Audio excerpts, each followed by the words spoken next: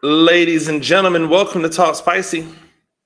I'm Coach Gene Clemens. Thank you for joining me wherever you were joining me. Rate the show, comment, agree, disagree. But whatever you do, keep it spicy. 5-star ratings are appreciated. And if you're joining me on the YouTube channel, make sure that you like, make sure you subscribe. If you're joining me on Twitter, we always appreciate you. You guys been around forever. And if you're joining me on the Facebook page, then once again, we appreciate you. If you're listening on Spotify or anywhere that you get your podcast, always appreciate the love that we get over there on the podcast side as well. It's an interesting end of the week from last week. I won't just say weekend because I think it started before that. Shout out to the Lakers for getting it done. Shout out to the Lakers. Shout out to the Heat. Isn't it funny that the teams remaining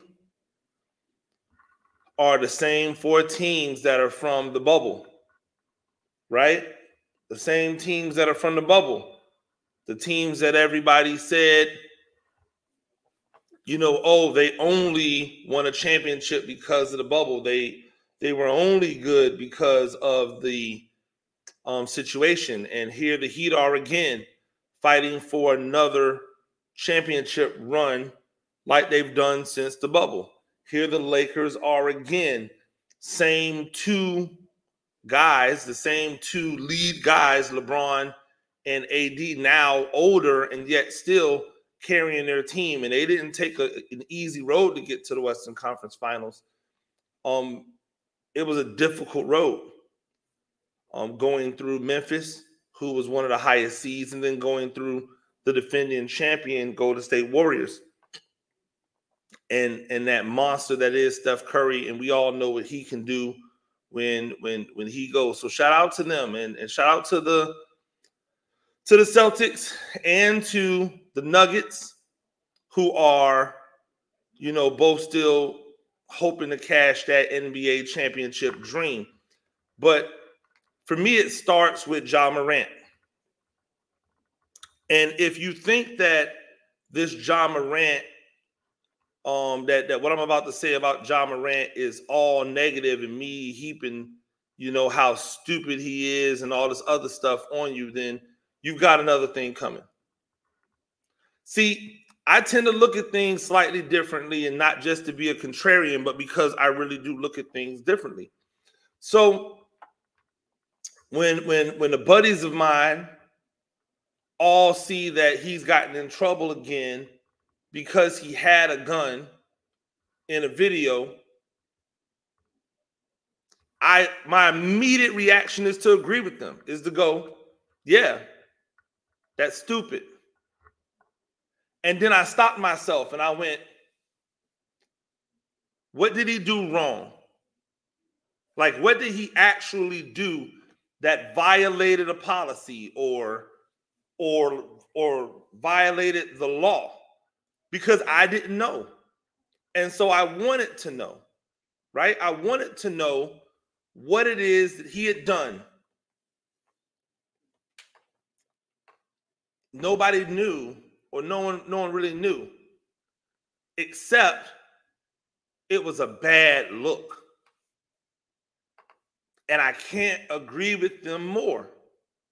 See, do I believe that Ja Morant did something that a bunch of other Americans aren't out here doing? No. We see every single day people being proud of their guns and people flaunting their guns on pictures and videos, and like, that's normal. We have a governor here in Georgia that ran a campaign ad with him and a gun. Nobody looked to cancel him. He didn't get suspended. There was no op-ed pieces, right? And yes, Ja Morant has a history, a past. Ja Morant is, if I'm not mistaken, on the early side of his mid-20s. He's on the early side of his mid-20s.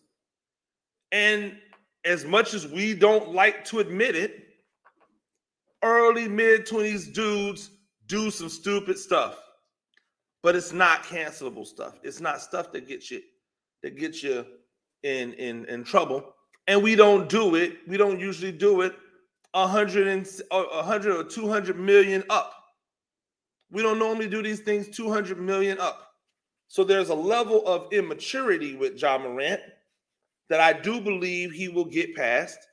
But then there's also a level of entitlement with Ja Morant because he has 200 plus million.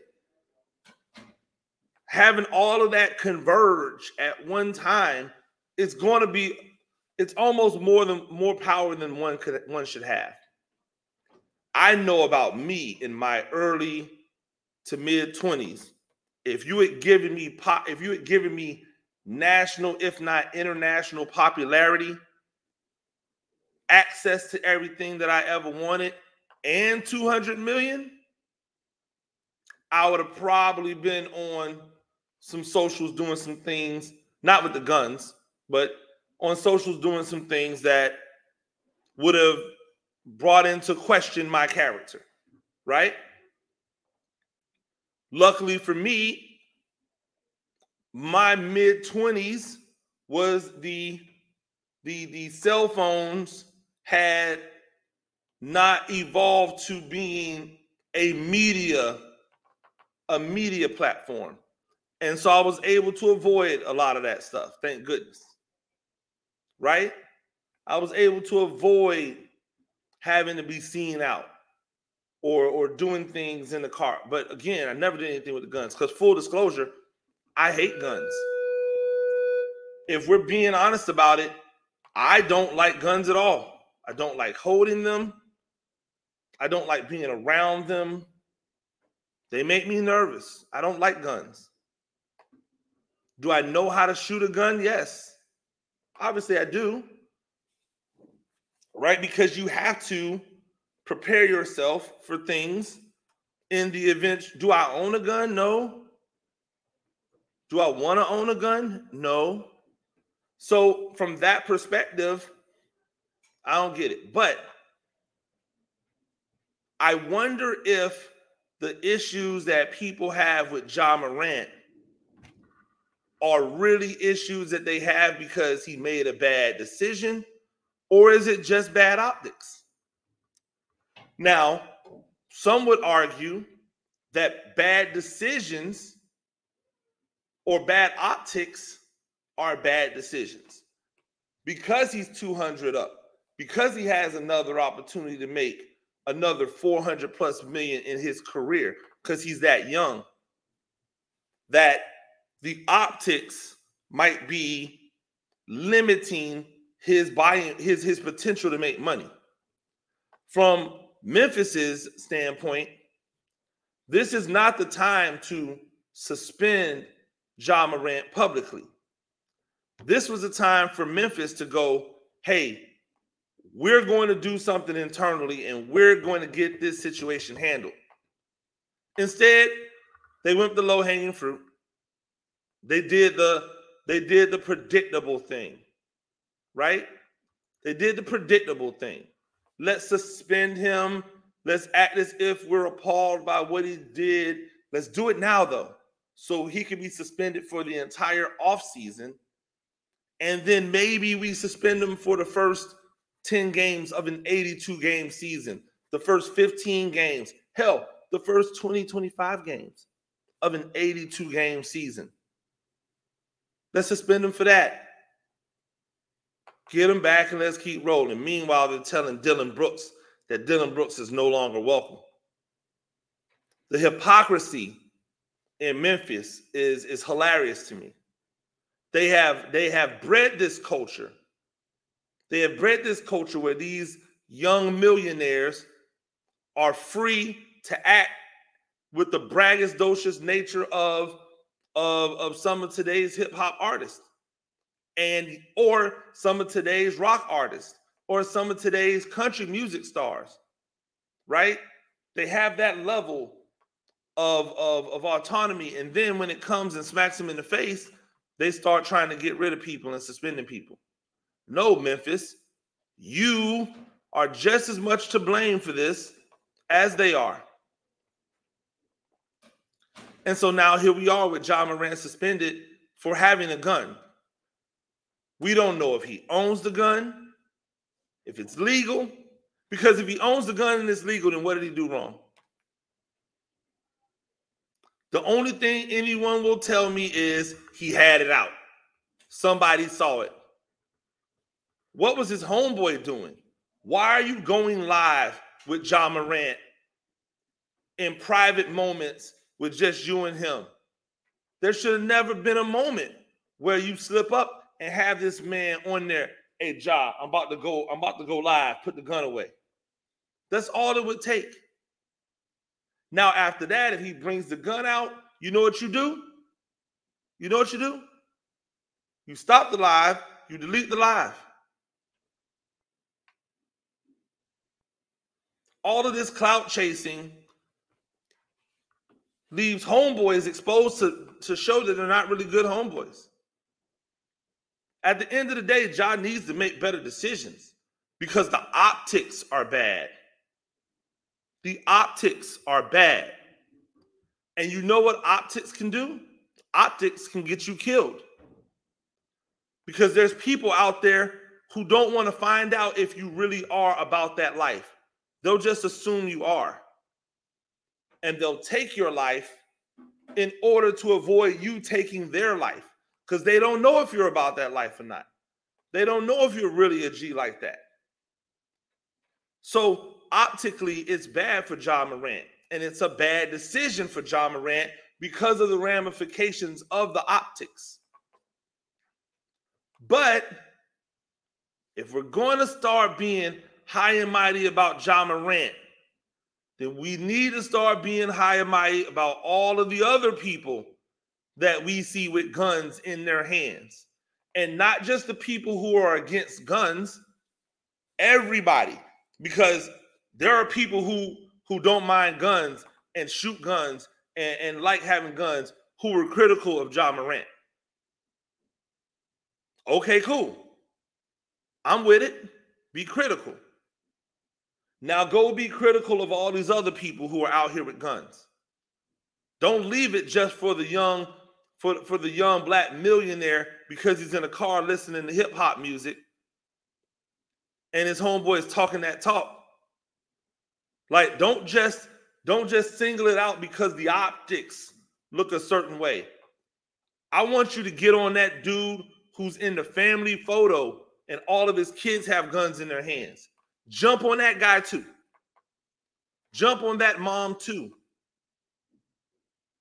I want you to get on the guy who's out with his son hunting, quote unquote, hunting, killing animals senselessly. Jump on them too. Don't just leave the smoke for Ja. Jump on the people who are using the gun. Not just the person who's got the gun out for a second in a video clip. Don't be so laser focused in on your one thing. Take care of the entirety. And now we're talking. Now we can have some real change. Instead, it's just what everybody's on for the day. That's it. It's just what everybody's on for the day. Oh, Ja Morant. Oh, Ja Morant did something else stupid. Oh, Ja Morant. Well, what did you feel the need to tweet it for? If you just saw a tweet from somebody else saying it, you had to be on record as saying you were against it, huh?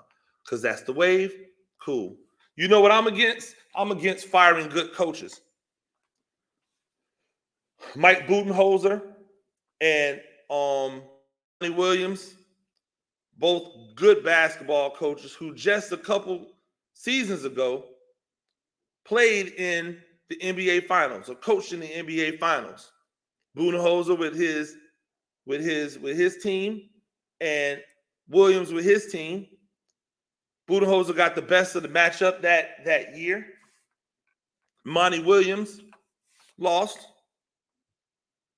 2 years later, both of them are back in the playoffs as high seeds, except Monty Williams has a completely different restructuring of his team because ownership decided to go out and get Kevin Durant from the Nets and gave up 6 of their players that were all valuable, that all helped, blew up the team chemistry, the team camaraderie. And then when Monty Williams' team loses to the number 1 seed in the playoffs in the Western Conference, you fire him? Well, man, that's presumptuous. You just fire him? He brought your team from trash to treasure with an old Chris Paul and a Devin Booker that shoots the ball 8 billion times. No other stars. No other player that even remotely looks like a star. He brought them to the finals.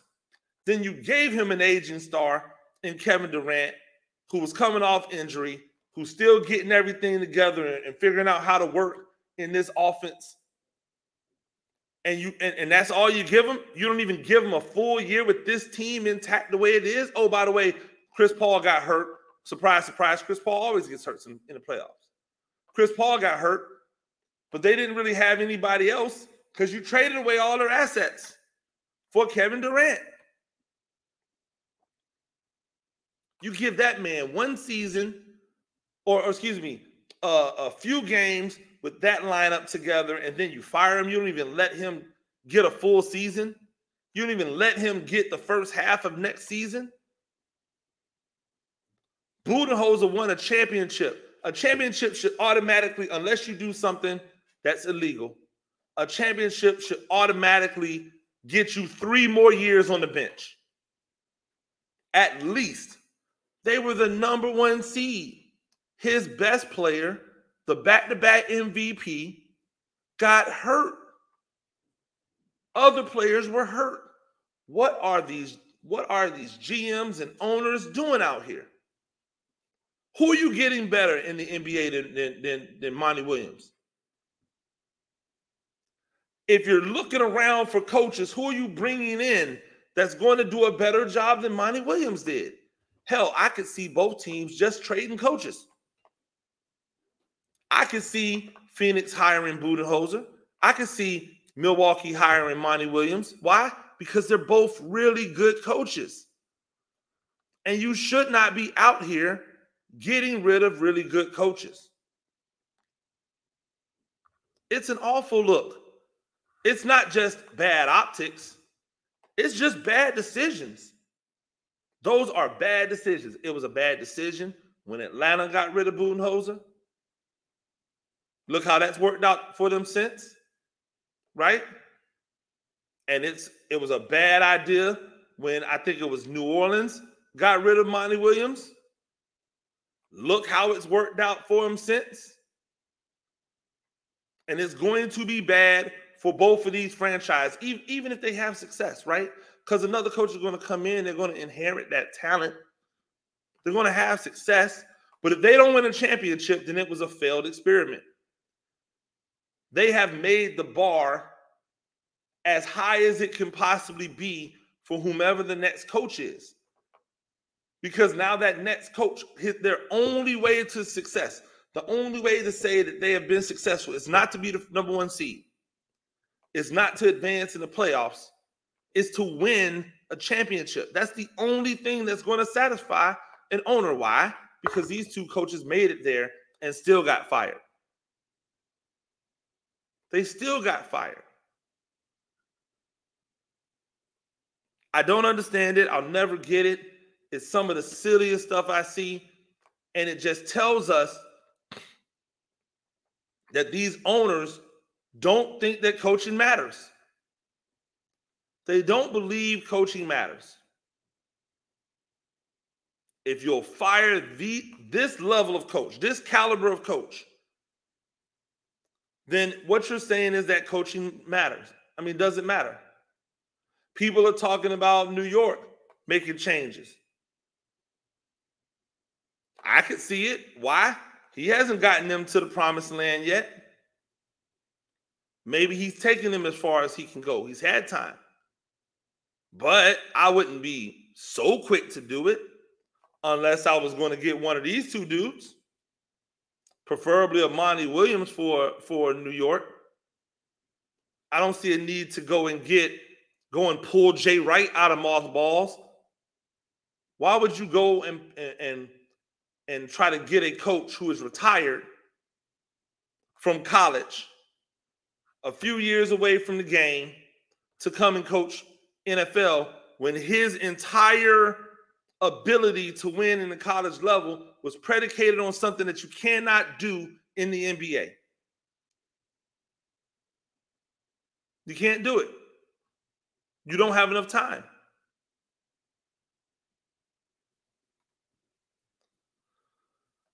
Bad optics and bad decisions. You know what wasn't a bad decision? It was not a bad decision for Jason Tatum to shoot last night. Boy, did he shoot. Marvelously. I mean, he was cooking. When I tell you this man was out here busting his gun, he was cooking. And nobody had answers for him. Nobody. Not the MVP. None of those guards. None of those forwards. Nobody had an answer for Jason Tatum. You know why? Because he's really good when he's locked in. The question I have is, why is he not always locked in? That stretch that he had from the fourth quarter of Game 6 through Game 7 is some of the best basketball I have ever seen. You can't go back to regular. You can't go back to ho-hum. You can't go back to, you don't get off nights anymore. Your off night has to be something that's still impressive. It has to be LeBron-like. When LeBron has an off night, it's still 18 and 8 and 5. It's still 22, 6 and 6. And I'm talking about this LeBron, not prime LeBron. Prime LeBron's off night was a 17-point triple-double. You got to be different. You got to be different. And you have to be different all the time. That's what makes those people those people. But man, shout out to him last night. One-man band, came out, gunned everybody down. You got to love it. You got to love it.